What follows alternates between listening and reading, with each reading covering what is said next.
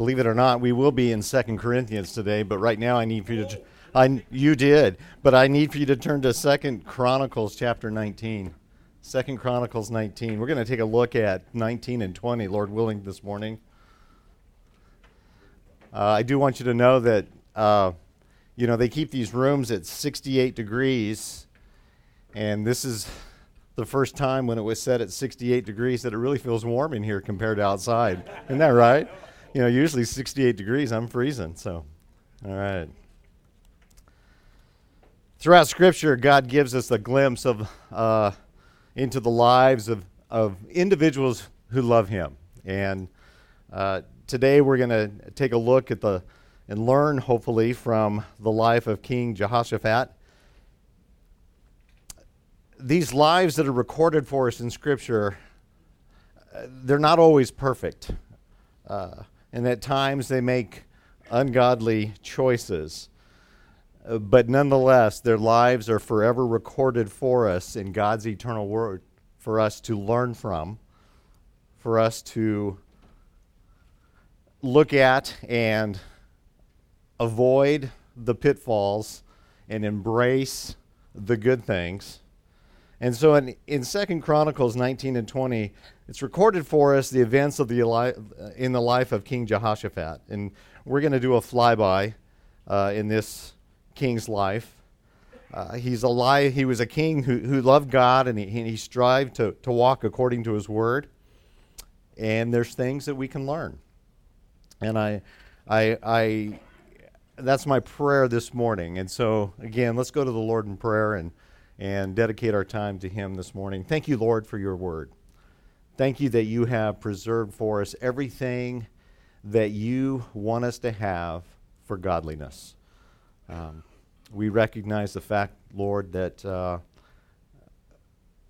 our hearts desperately need your word to know and to understand. And I pray that even as we have a chance to look at it again this morning, that you would convict us where we need to be convicted. You would challenge us where we need to be challenged.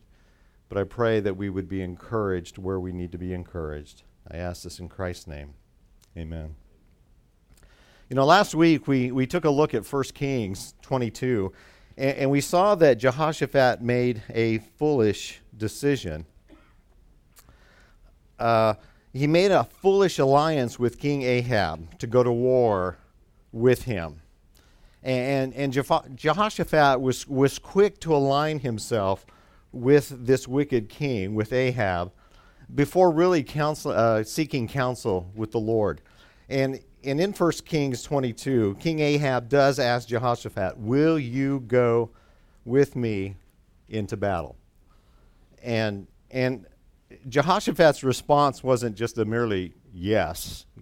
It was absolutely. And as I looked at this, he says, "I am as you are, my people as your people, and my horses are as your horses." And that's just an emphatic yes. It was just a direct, I am willing, I'm going to do this. But we learned that it was before he sought counsel for the Lord. Now, this is neither here nor there, okay? As I looked at his response, sometimes I thought in my own life, wouldn't it be fun just to talk like that? We have 3 grown children, and all 3 of them got married within 11 months of each other. And so the last couple of years we spent moving them out of their single apartment into a double apartment, which they're going to live with their spouse. And then they all bought homes, and so then we spent time moving them out of those apartments into their new homes. And don't get me wrong, it's a privilege as a father to be able to do those things for your children. And they were always quick to ask me what my schedule was like so that it would coordinate with when they wanted to move. And so when they asked to move, I'm now wishing I would have said something like, "I am as you are. My truck is your truck. My muscle is your muscle," So, but when Jehoshaphat goes headstrong and says, yes, I am with you. As we continue to read last week, as we went through 1 Kings 22, we see that this battle did not fare well with King Ahab. We saw God's final judgment on a man that at every turn, because of the sinful pride of his heart, chose to oppose God at everything. And the nation of Israel was defeated. The people were scattered, as the prophets said would happen. And that's where our story picks up in 2 Chronicles 19. Look at verse 1. It says that Jehoshaphat, the king of Judah, returned safely to his house in Jerusalem. And Jehu, the son of Hanani, the seer, went out to meet him and said to King Jehoshaphat, should you help the wicked and love those who hate the Lord, and so bring wrath on yourself from the Lord? Now, this is a stiff rebuke from Jehu. And it's also the first lesson that we learn in Jehoshaphat's life. We need to avoid unbiblical relationships, unbiblical alliances. And here in verse 2, Jehu is speaking of Jehoshaphat's alliance with Israel's king, Ahab. And as we've learned before, he was a wicked king. He did evil in the sight of the Lord. He caused Israel to sin. And Jehu is condemning Jehoshaphat for this unbiblical alliance with a pagan king. When he says, should you help the wicked and love those who hate the Lord, the word love here, it carries the idea of political ties rather than emotional ties. And Jehu is condemning Jehoshaphat for entering into a helping alliance with one who hated our Lord. And this is not the only time that Jehoshaphat enters into an ungodly alliance. And I need for you to go to chapter 20 of 2 Chronicles and drop down to verse 35. We see it happen again here. In verse 35 of chapter 20, it says, after this, Jehoshaphat, king of Judah, allied himself with Ahaziah. Now, this is Ahab's son, okay, the king of Israel. And then it says this in verse 35, by doing this, he acted wickedly. He acted wickedly by doing this. And so he allied himself with him to make ships to go to Tarshish. And they made the ships in Ezon-Geber. And then Eliezer prophesied against Jehoshaphat, saying in verse 37, because you have allied yourself with Ahijah, the Lord has destroyed your works. So the ships were broken and could not go to Tarshish. Again, we don't know the reason why Jehoshaphat repeats this sinful act, but he does. He should have avoided aligning himself with these wicked kings. We need to remember that the purpose of the nation of Israel, they were set apart by God to bring witness to the world of his grace and his salvation. The nation of Israel was set apart to emulate God's attributes of holiness. As the children of Israel were called to love and serve God and separate themselves from the immorality and uncleanness around them, so too believers today must heed the sovereign call and bear God's image and obey his word, obey his commands. We're called to be holy since the Holy One has identified himself with us. 1 Peter 1:16 tells us that we are to be holy. We shall be holy as a Lord is holy. I need for you to take your Bibles and turn to 2 Corinthians now. 2 Corinthians chapter 6, verse 14. 2 Corinthians chapter 6, we'll begin in verse 14.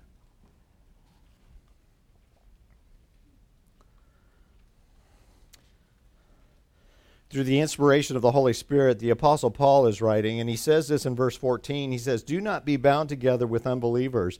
And then he goes on to ask some rhetorical questions here.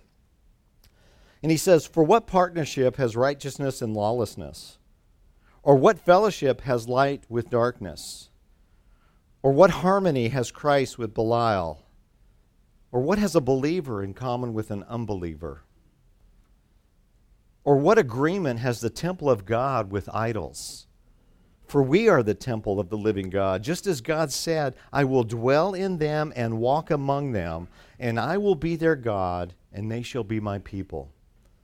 Therefore, come out from their midst and be separate, says the Lord, and do not touch what is unclean, and I will welcome you." And then verse 18, he says, "I will be a father to you, and you shall be my sons and daughters to me, says the Lord Almighty."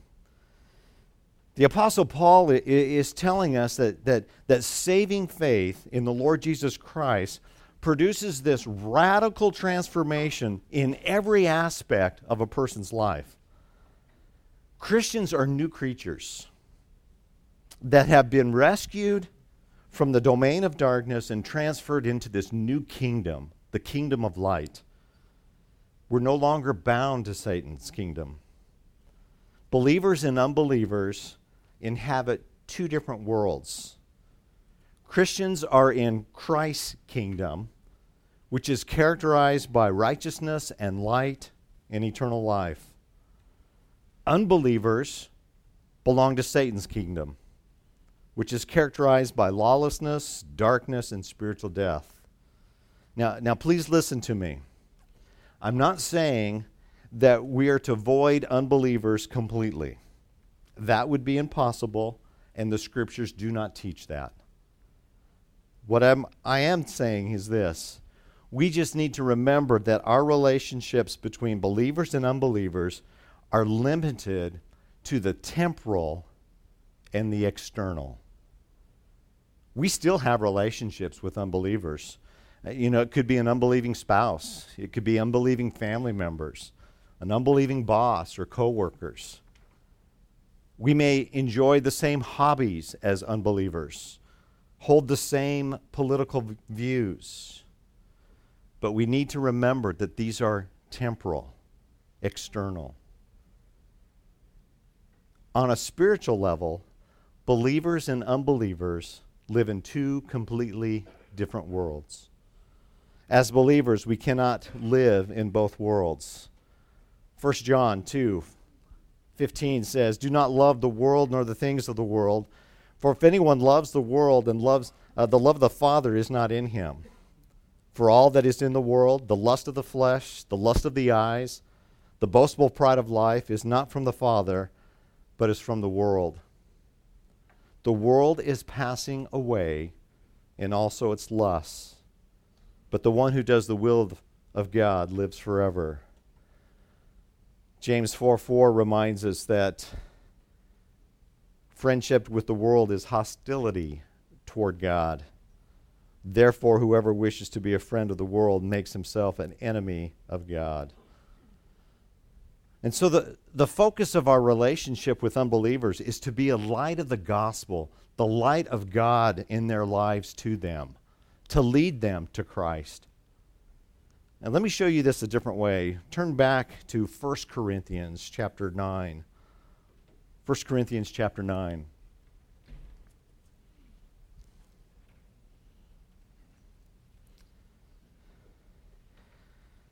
Again, the Apostle Paul is writing this in the context for this passage. It deals with Christian liberty.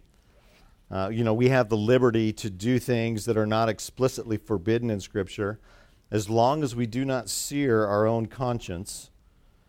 And however, the Apostle Paul is speaking to the believer here and letting them understand that they can refuse to be involved in their Christian liberty or to use their Christian liberty. But in order to make that decision, it's all for the sake of bringing a non-believer into the presence of the gospel, into the presence of Christ. Look at verse 19. 1 Corinthians 9:19. Again, this deals with Christian liberty. He says, "For though I am free from all men, I have made myself a slave to all, so that I may win more. To the Jews, I became as a Jew, so that I might win Jews. To those who are under the law, as under the law, though not myself being under the law, so that I might win those who are under the law. To those who are without the law, as without the law, though not being without the law of God, but under the law of Christ, so that I might win those who are without the law." And then in verse 22, he just says, "To the weak I became weak, that I might win the weak. I become all things to all men, so that I may by all means save some." So we need to remember that our relationship with other people, with unbelievers, is something that is temporal. It's external. And again, our application with this would be this. Our sole purpose in our relationships that we have with unbelievers is to be the light of the gospel to them. And I think as we look at Jehoshaphat's life, he was so quick to align himself with an ungodly king. That relationship with this ungodly king influenced Jehoshaphat rather than Jehoshaphat influencing King Ahab. And that's what we need to remember here.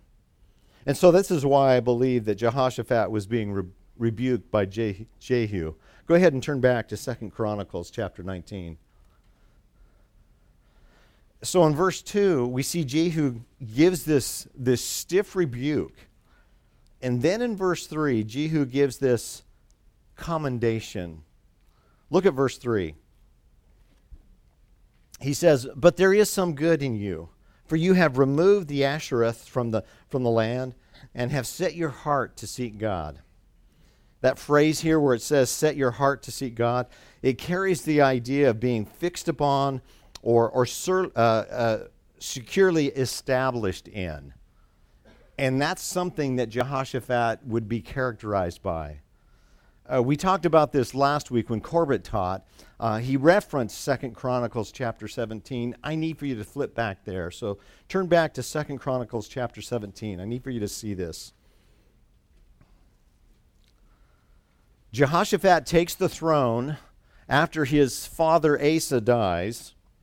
And look at verse 3, 2 Chronicles 17:3. It says that the Lord was with Jehoshaphat because he followed in the example of his father David's earlier days and did not seek the Baals, but sought the God of his father, followed his commandments, and did not act as Israel did. So the Lord established the kingdom in his control, and all Judah brought tribute to Jehoshaphat, and he had great riches and honor. He took great pride in the ways of the Lord, and again he removed the high places and the Asherim from Judah. In verses 7 and 8, we learn that Jehoshaphat sends out godly men to teach the entire area of Judah the scriptures so that they could understand who God is and how they could worship him correctly. And then look at verse 9. It says that they taught in Judah, having the book of the law of the Lord with them, and they went out throughout all the cities of Judah and taught among the people. Now the dread of the Lord was on the kingdoms of the lands which were around Judah, so they did not make war against Jehoshaphat. Turn back to chapter 19. We learn here in chapter 19 that Jehoshaphat just did not send out representatives to teach people about God. He went with them. Look what it says in verse 4. It says, "So Jehoshaphat lived in Jerusalem, and he went out again among the people from Beersheba to the hill country of Ephraim, and brought them back to the Lord, the God of their fathers." This is the area that we're looking at, and this is the area where he went out with his representatives to go teach once again who God is and how people are to approach him. And so I think this brings us to our next lesson that we can learn from Jehoshaphat, is that we are to be ambassadors for Christ's kingdom, just as Jehoshaphat was. We are to be ambassadors. Once again, I need for you to turn to 2 Corinthians. So 2 Corinthians chapter 5, this time.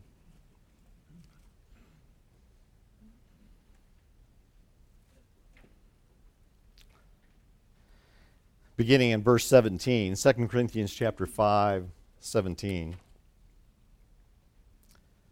says, "Therefore, if anyone is in Christ, he's a new creature. The old things passed away, behold, new things have come. Now all these things are from God, who reconciled us to himself through Christ and gave us the ministry of reconciliation. Namely, that God was in Christ reconciling the world to himself, not counting their trespasses against them, and he has committed to us the word of reconciliation. Therefore," look at verse 20, "we are ambassadors for Christ. As though God were making an appeal through us, we beg you on behalf of Christ, be reconciled to God." And then verse 21, "God made Jesus, who knew no sin, to be sin on our behalf, so that we might become the righteousness of God in him." You know, so oftentimes in our lives, we get distracted with the purpose of our life. So oftentimes the world kind of comes in on us and we lose our focus. This passage in 2 Corinthians, it reminds us of our distinctives, not only as the church of God, as the corporate body, but also as individuals who make up this corporate body, make up the church. Christ's church's mission is evangelism. And this passage clearly articulates the heart and soul of our responsibility as we represent Christ in the world. God has called every believer, not just pastors or elders or missionaries, to proclaim the message of the gospel, the message of reconciliation. The glorious good news that God has given us to give to the lost is that sinners can be restored to a holy God. Verse 18 again says that all these things are from God, who reconciled us to himself through Christ. You know, from the foundation of the world, God freely, apart from any outside influence, determined to save sinners to an eternity so that his glory can be on display. He chose those he would rescue from his own wrath on sin. And this verse clearly teaches that being reconciled to God is an act of God alone. It's not something that man does, but what he receives. It's not what man accomplishes, but what he embraces when he repents and believes. I like the way John MacArthur said it. He said, "Reconciliation does not happen when man decides to stop rejecting God, but when God decides to stop rejecting man." Again, he says in verse 18 that all these things are from God. Verse 19, God was in Christ reconciling the world to himself. Verse 20, we are now ambassadors for Christ, as though God were making an appeal through us. So God reconciles man to himself, and then he gives man the blessing to be reconcilers to the world. So those who are now in Christ are his ambassadors. By way of application, I think it's important for us to be reminded of the essentials of the gospel. So oftentimes in the world that we live in, there's a false gospel that's presented. And when there's a false gospel, there is a false profession of faith. So, in a nutshell, we don't really have a whole lot of time to go through We could do a lesson on all these, but here are some of the essential elements of the gospel. First, God is the creator of all things. And the implication of that is that, therefore, we are accountable to him alone. Isaiah 45 says, "Thus says the Lord, the Holy One of Israel, his maker, creator, ask me about the things to come concerning my sons, and I shall commit to me the work of my hands. It is I who made the earth and created man upon it. I stretched out the heavens with my hands, and I ordained all their hosts."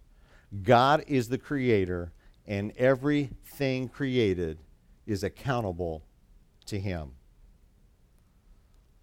The second essential element of the gospel is that man has fallen short of God's perfection and deserves his eternal wrath. Boy, even if I don't need to be a spoiler alert for the lesson in Tom's lesson if you've not heard Tom yet this morning, but it's the battle of Armageddon, and you see the salvation heart of God still calling people to himself. But those who want to stay in their sin are going to be separated from him forever. Ezekiel 18 says, "Behold, the souls are mine. The soul of the Father as well as the soul of the Son is mine. The soul who sins will die." Romans 6:23, "For the wages of sin is death, but the free gift of God is eternal life in Christ Jesus our Lord."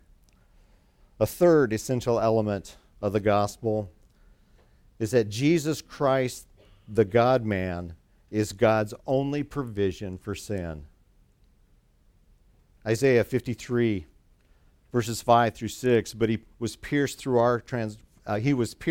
for our transgressions. He was crushed for our iniquities. The chastening of our well-being fell upon him, and by his scourging we are healed.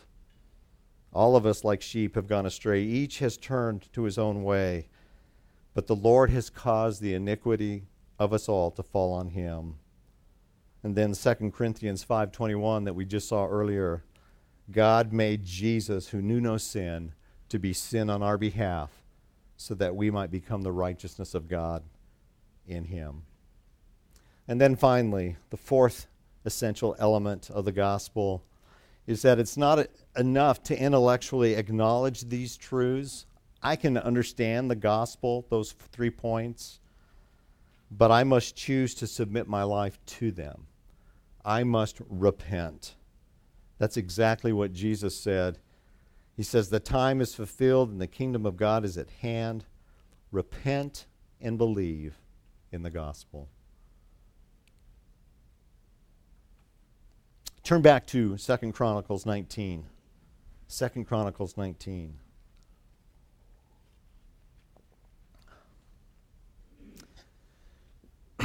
So Jehoshaphat did not just, go throughout the land and teach men about salvation and who God is and how to worship him. But then he goes and he appoints leaders in every place where he went out who exhibited spiritual qualifications to continue to live out a life that would be pleasing to the Lord. So back in 2 Chronicles 19, look at verse 5. He talks about that he appointed judges. Now, don't think of this as like a judge that you and I would know, but these are the leaders of the community, leaders in the land who would represent God in these cities. Verse 6, he says to these judges, "Consider what you are doing, for you do not judge for man, but for the Lord who is with you when you render judgment. Now then, let the fear of the Lord be upon you. Be very careful what you do. For the Lord our God will have no part in unrighteousness or partiality or the taking of a bribe." Verse 8. In Jerusalem also Jehoshaphat appointed some of the Levites and the priests and some of the heads of the fathers of the households of Israel for the judgment of the Lord and to judge disputes among the inhabitants of Jerusalem. And then he charged them. Look what he says in verse 9. He says, "You shall do all this in the fear of the Lord faithfully and wholeheartedly. Whenever a dispute comes to you from your brethren who live in their cities, between blood and blood, between law and commandment, statutes and ordinance, you shall warn them so that they may not be guilty before the Lord, and wrath may not come upon you and your brethren. Thus you shall do, and you will not be guilty." And then verse 11, he says, "And Amariah, the chief priests, will be over you, and all that pertains to the Lord, and Zebediah, the son of Ishmael, the ruler of the house of Judah, and all that pertains to the king, also the Levites shall be officers before you. Act resolutely, and the Lord be with the upright." And so with this, I think this brings us to our next lesson. We learn what the characteristics of what spiritual leadership entails. And I want to remind us that spiritual leadership is not, again, for a select few of Christians. It's from everyone who has repented of their sins. It's for every believer.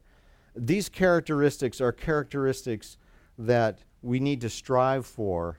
And we learn these things as we see what Jehoshaphat has done. Spiritual leadership, we learn, is accountability to God. Accountability to God. Look at verse 6 again. It says, "Consider what you're doing." You're not judging for yourself or for man, but for the Lord.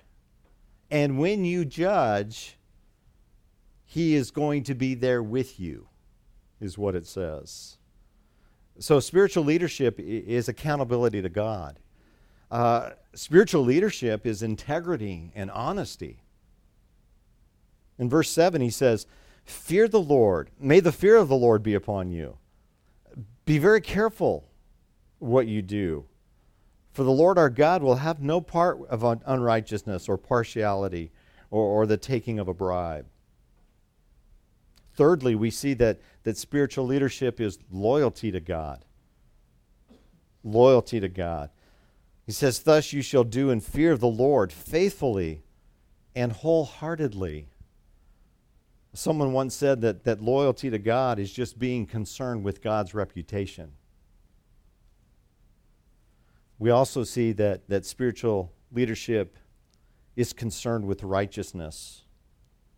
In verse 10, he says, "Whenever a dispute comes to you from your brethren who live in their cities, between blood and blood," okay, this could be even a blood relative that has a dispute, "between law and commandment, statutes and ordinances, you shall warn them so that they may not be guilty before the Lord." Oh, it'd be so easy to judge in favor of one person versus another person because you kind of like this person over here, not this one. Spiritual leadership is concerned with God's righteousness, with truth. And then finally, we see that spiritual leadership is having courage in the Lord. Verse 11 just says this, "Act resolutely, and the Lord will be with the upright." Application with our own lives is, I would have you during this coming week, maybe tonight when you're iced in, tomorrow, evaluate these spiritual leadership qualifications. Where do you fall? Where are you growing in? Which areas do you struggle in? So that would be the application. And now that moves us to 2 Chronicles chapter 20. 2 Chronicles chapter 20.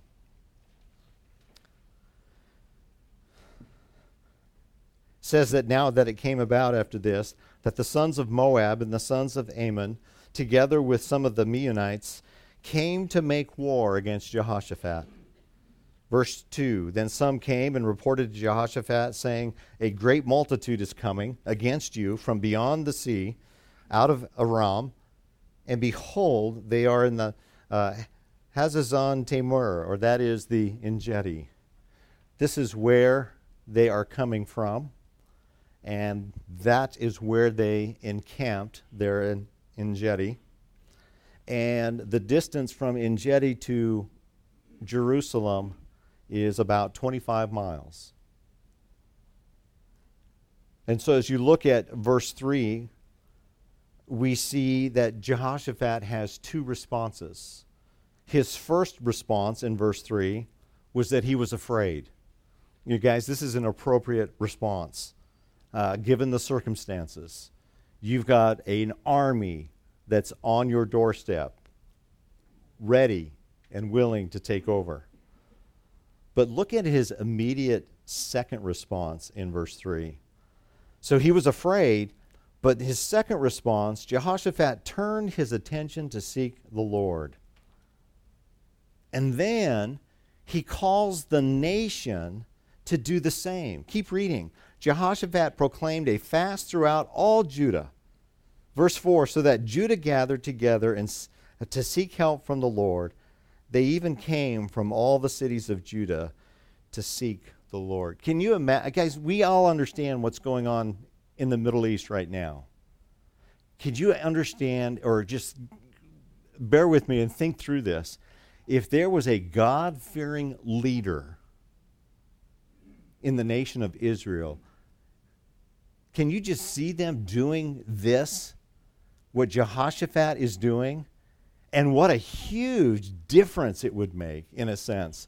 It just blows my mind what would happen if God would put that leader in place, what's going on in Israel right now. The world would not understand it, that's for sure.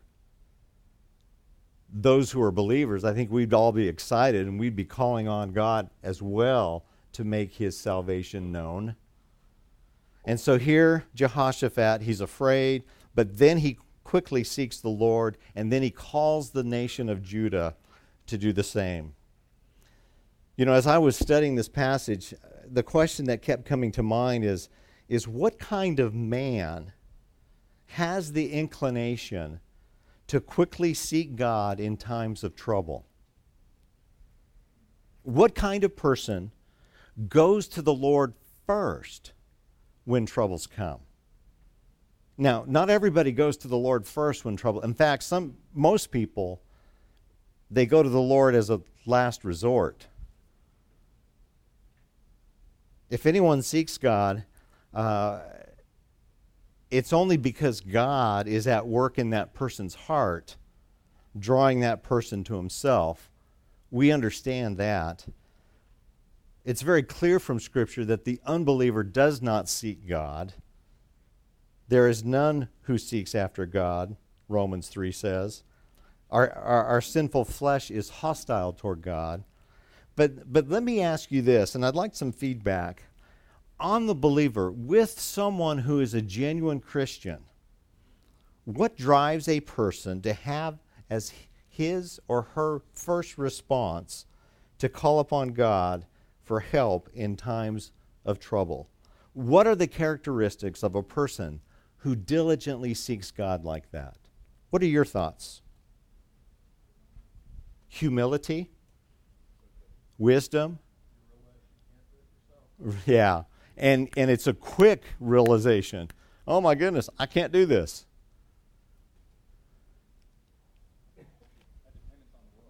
Dependence on the Lord. Yeah. Dependence on the Lord because they know the character of whom they serve. Here's some that I came up with that, you know, and a lot of these will overlap with one another. But this brings us to our fourth thing that we can learn from this passage. Characteristics of a God seeker. And again, some of these characteristics will overlap, and some of these will be brought out as we look at Jehoshaphat's prayer here in a minute. But here are a few that I came up as I studied this lesson. First, someone who intimately knows God. Psalm 9:10 says, "Those who know your name will put their trust in you. For you, O Lord, have not forsaken those who seek you." The word know here in Psalm 9 It means to be personally acquainted with. It means to know through experience. God, I trust you. I know you. Another characteristic is someone who has genuine biblical faith in the character of God. Hebrews 11:6 says, without faith it is impossible to please him, to please God. For he who comes to God must believe that he is, and that he's the rewarder of those who seek him. Another characteristic is someone who knows that God delights in being sought after. Do you know that God delights when we come to him? Now, Proverbs 8:17, that whole chapter deals with wisdom, but we know that wisdom comes from God. And Proverbs 8:17 says, I love those who love me, and those who diligently seek me will find me. God delights in being sought after. And then the last one that I came up with is a characteristic of someone who is a God seeker, is someone who's quick to give God full recognition in all things. Full recognition in all things. The good and the bad. The good and the bad. Now, I don't know if I've shared this illustration with you, and Carla will deny this, okay? She will absolutely deny it. I think it has something to do with her memory, not mine, okay? All right? That's right. Actually, I teach this lesson again next, so she's leaving, so I'll be my own card. So anyway, years ago, I mean, we're talking maybe 12, 13, 14, 15 years ago. Maybe it's my memory that's going. We were standing in line at Lowe's, ready to check out. It was towards the close of it was when they were closing, okay? Now, back then, believe it or not, they didn't have self-checkout, all right? So, no self-checkout. They only had one cashier lane open. We were like number 4 in line. And the first person was having some difficulty getting checked out. And I have a habit of showing my impatience by grabbing my car keys and starting to twirl them on my finger. Okay? Well, my wife, knowing me the way she does, grabs my arm and pulls me close and whispers in my ear, God has a plan. And I look at her and say, but I have a plan too. She grabs me closer and says, yes, but God's plan is always better. You know? Yeah.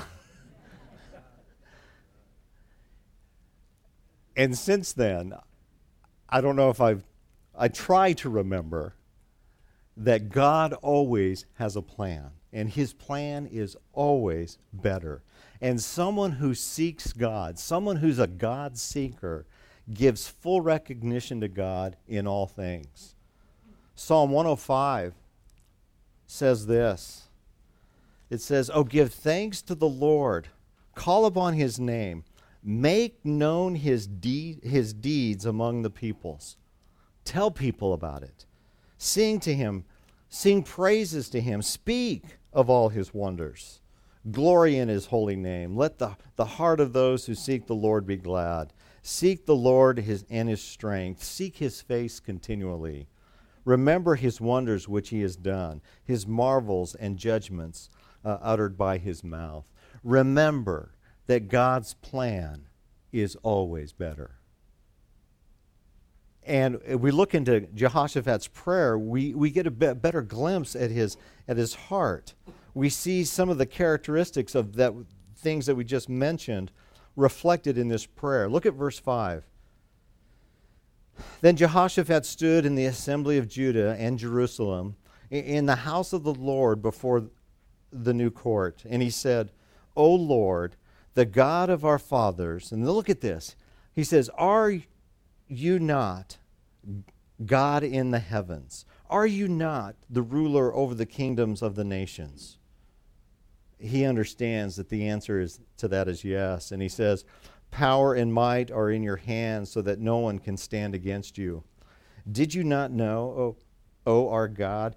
Drive out the inhabitants of this land before your people Israel and give it to the descendants of Abraham, your friend, forever. They have lived in it. They have built you a sanctuary there for your name, saying, should evil come upon us, the sword or judgment, pestilence or famine, we all stand before this house and before you, for your name is in this house, and cry to you in our distress, and you will hear and deliver us. Now behold, the sons of Ammon and Moab and Mount Seir, whom you did not let Israel invade when they came out of the land of Egypt, they turned aside from them and did not destroy them. See how they are rewarding us by coming to drive us out from your possession, which you have given us as an inheritance. O our God, will you not judge them? For we are powerless before this great multitude who are coming against us, nor do we know what to do. But our eyes are on you. And in verse 13, they wait. You know, there are many things that we can point out in this prayer that lets us see Jehoshaphat's heart. However, there's one that stands out to me. Look at verse 9 again. It says, should evil come upon us, the sword or judgment or pestilence or famine, we will stand before this house, before you, for your name is in this house, and cry to you in our distress. Look at this. You will hear and deliver us. And this brings us to our last lesson. We need to remember that our God delights in rescuing his people. Our God delights in rescuing his people. I need for you to turn to the New Testament again. Turn to Galatians chapter 4. Galatians chapter 4.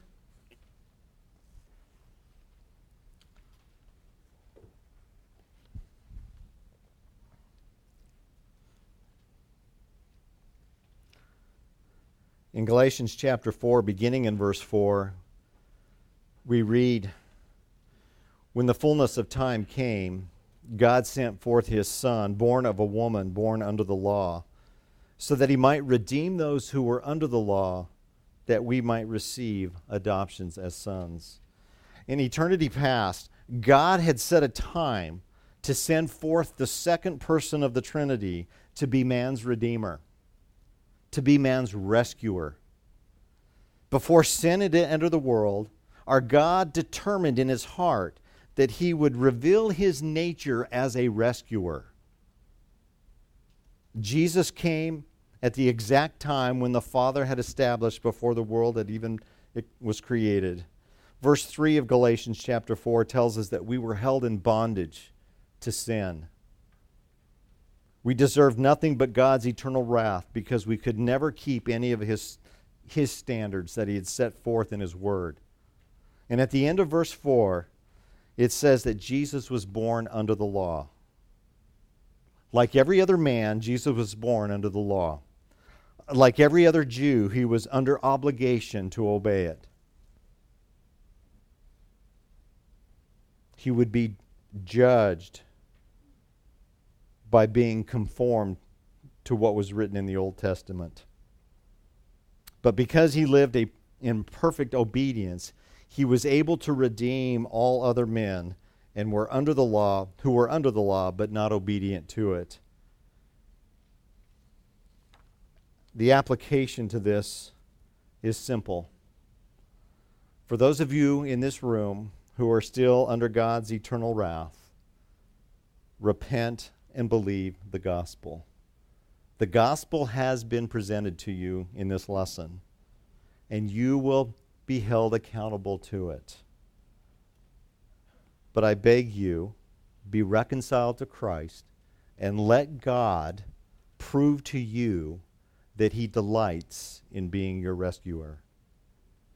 Turn back to 2 Chronicles 20, and we'll finish up our time.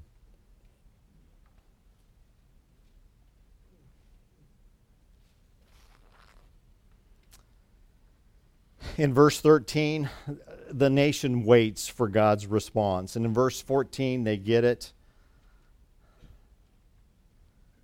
Jehaziel, the son of Zechariah, the son of all these other people, speaks. Verse 15.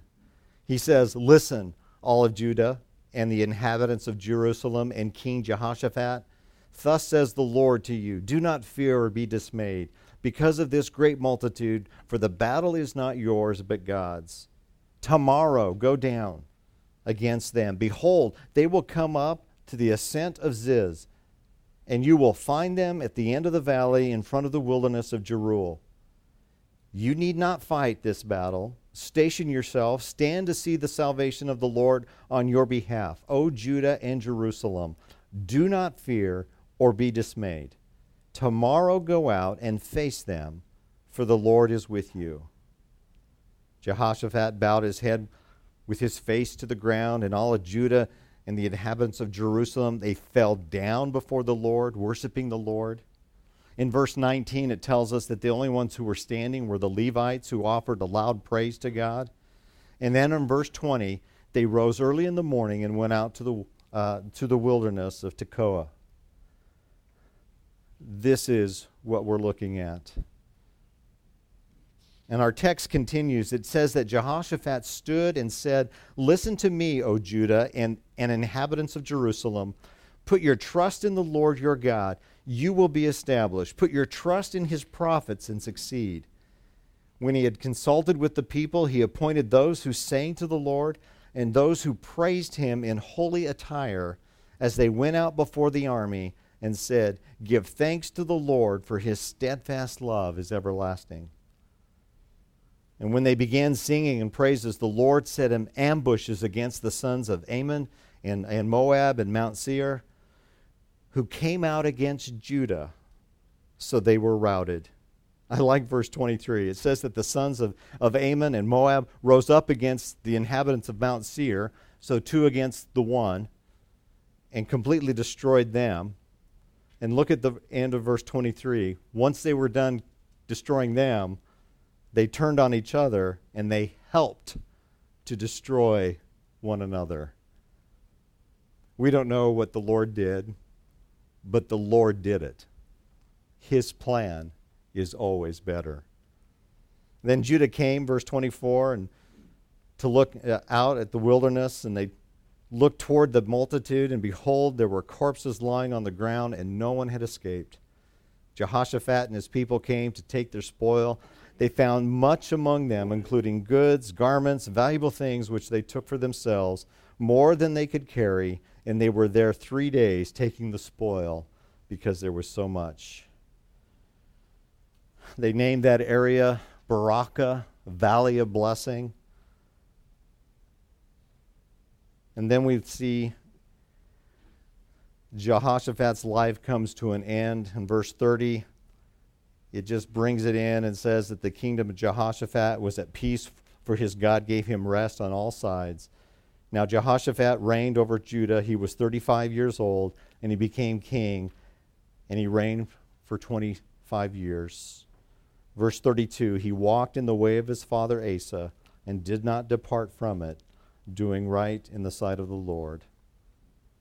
In this lesson, we've learned so many things. We've learned that we need to avoid unbiblical relationships. We've learned that we are God's ambassadors to the lost. We've learned, or we've been reminded, that we're called to be spiritual leaders in our church. And being a spiritual leader means someone who continually seeks God. We've also learned, and we need to continue to remember, especially when we interact with people day in and day out, is that our God delights in rescuing people. Pray with me.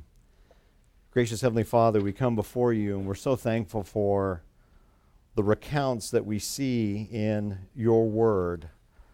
Men who loved you, men who desired to honor you, Yes, we can learn from their mistakes, and I pray that we do.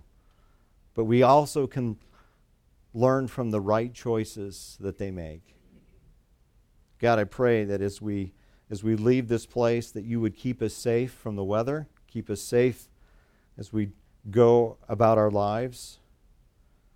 But God, I pray that you would keep us safe spiritually speaking as well. That we would think about these things that we've heard and learned this morning and apply them where they need to be applied in our lives. God, we thank you that you love to rescue your people. We thank you that you love us. God, I pray that we would demonstrate our love for you in return by being obedient to the things that we've learned. We ask this in Christ's name. Amen.